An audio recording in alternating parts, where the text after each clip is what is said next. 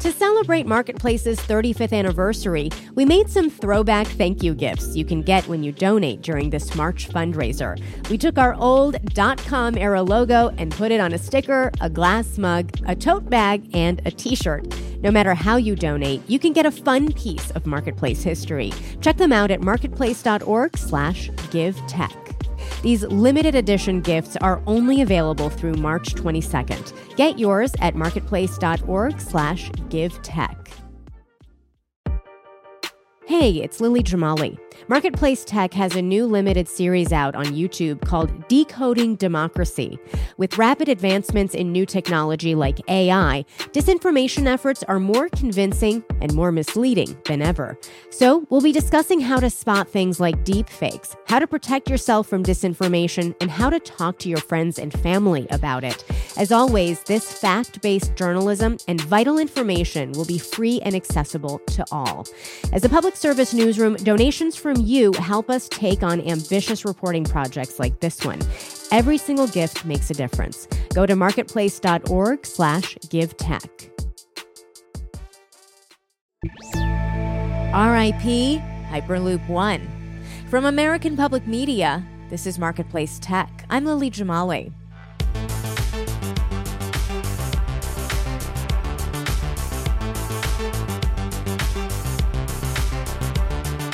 At CES last week, I took my first ride on the Vegas Loop.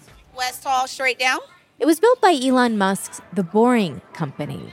In 2013, Musk floated the Hyperloop, a way for people to travel long distances at super fast speeds via pods and vacuum-sealed tubes. This was not that.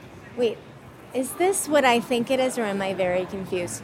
Because what I'm seeing right now is what looks like a bunch of Tesla cars that are just going to drive me into a tunnel. Developing actual Hyperloop technology is proving really hard. Just ask Hyperloop One, a startup that recently shut down after a decade of trying, as Bloomberg's Sarah McBride found out. They had trouble establishing credibility, and the second thing was the technology was so advanced, people kept doubting that it would ever get done, and nobody took that leap of faith to build it.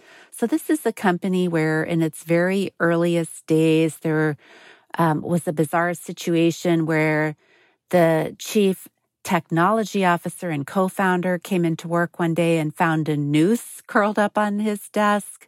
And there was a lawsuit, all the co-founders suing each other. That guy eventually got fired. Then there was a former executive from Cisco running the company. He left. They brought in a former executive from the high transit system in Hong Kong. He ended up leaving. A guy called Josh Geigel, he ended up leaving. So there were a lot of huge egos, and they built a test track, but a test track is very different to a functioning Hyperloop. Yeah, let's talk about that, because I distinctly remember in 2016, all these Bay Area tech reporters making their way down to Las Vegas en masse to watch the first Hyperloop One safety test. And the idea seemed to have so much promise then. Right. So that was just a little track. I think it was perhaps about a mile long. And the idea for Hyperloop at the time was to go hundreds of miles. They later scaled that down a little bit and said it would be for freight, not for people. But part of the reason they had to do that was the danger to people is considerable traveling in a Hyperloop. People would travel in little pods that would itself be in an enclosed tube. But the tube would be at vacuum conditions or near vacuum conditions, and that would enable the pod to travel with no friction.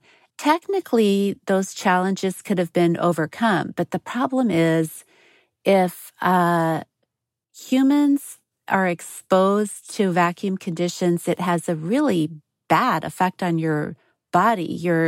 The pressure in your eyes, for example, comes, how gross do you want to get? Basically, your eyelids pop out and your blood boils. But even just going to freight, they could never quite get anybody to make the hundreds of millions of dollars of commitment it would have taken to build just one of these. We'll be right back with more on the demise of Hyperloop One with Sarah McBride of Bloomberg News. You're listening to Marketplace Tech. I'm Lily Jamali. We're back with Bloomberg News reporter Sarah McBride. Well, I want to ask about your experience covering this company, Hyperloop One. What has it been like to cover it and watch its development these last many years? You know, I have to say, there's something so captivating about the idea about traveling at these intense speeds without having to get on an airplane. Their initial promise was cities like LA to San Francisco in, less than half an hour. The problems, though, are so many. It's not just the technology, it's the regulation.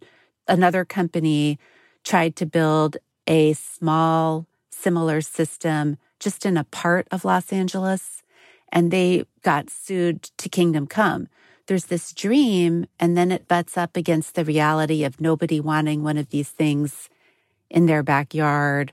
I was struck watching you on Twitter saying you're going to actually miss covering Hyperloop when you were sharing this article about them shutting down.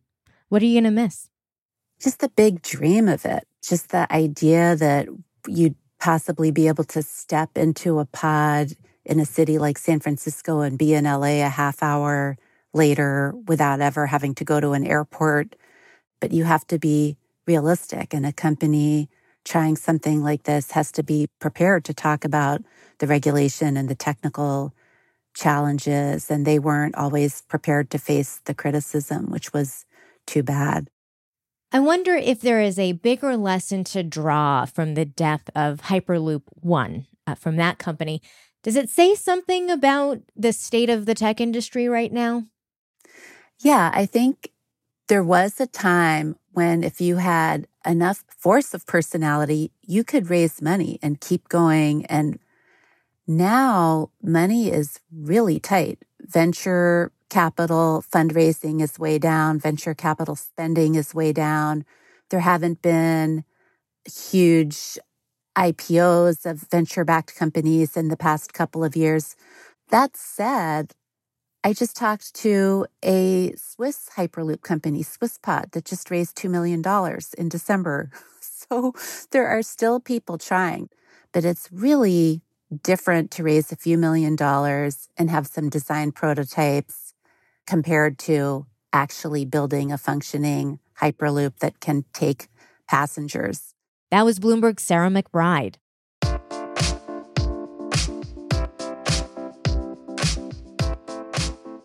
We can add Hyperloop One to our list of recent segments on this show on tech projects that are dead or probably will be soon. We've linked to our profile of Netflix's DVD service, which died last year, and the metaverse, whose prognosis is alive, but barely. We've also linked to Sarah's article on the closing of Hyperloop One on our website, marketplacetech.org. It includes a photo from way back in 2016, during the first run of the propulsion system at the startup's test site in North Las Vegas. Sarah talked about how much easier it used to be to raise money in tech.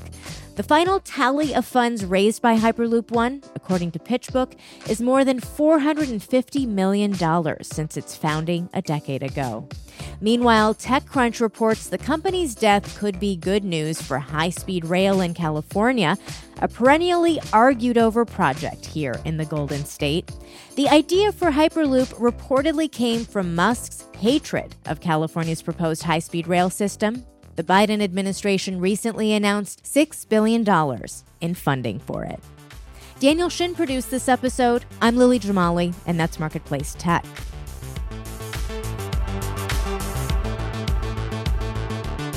This is APM. We all want to be our best selves, but it can be an expensive journey. From experimenting with alternative medicine. I was working with a natural, holistic nutritionist and never really thought about the cost. To splurging on fast fashion. I'm spending all my tips. I was definitely spending $200 a week. I'm Rima Jerez, host of Marketplace's This Is Uncomfortable. This season, we explore the cost of self-care and the real motivations behind our spending choices.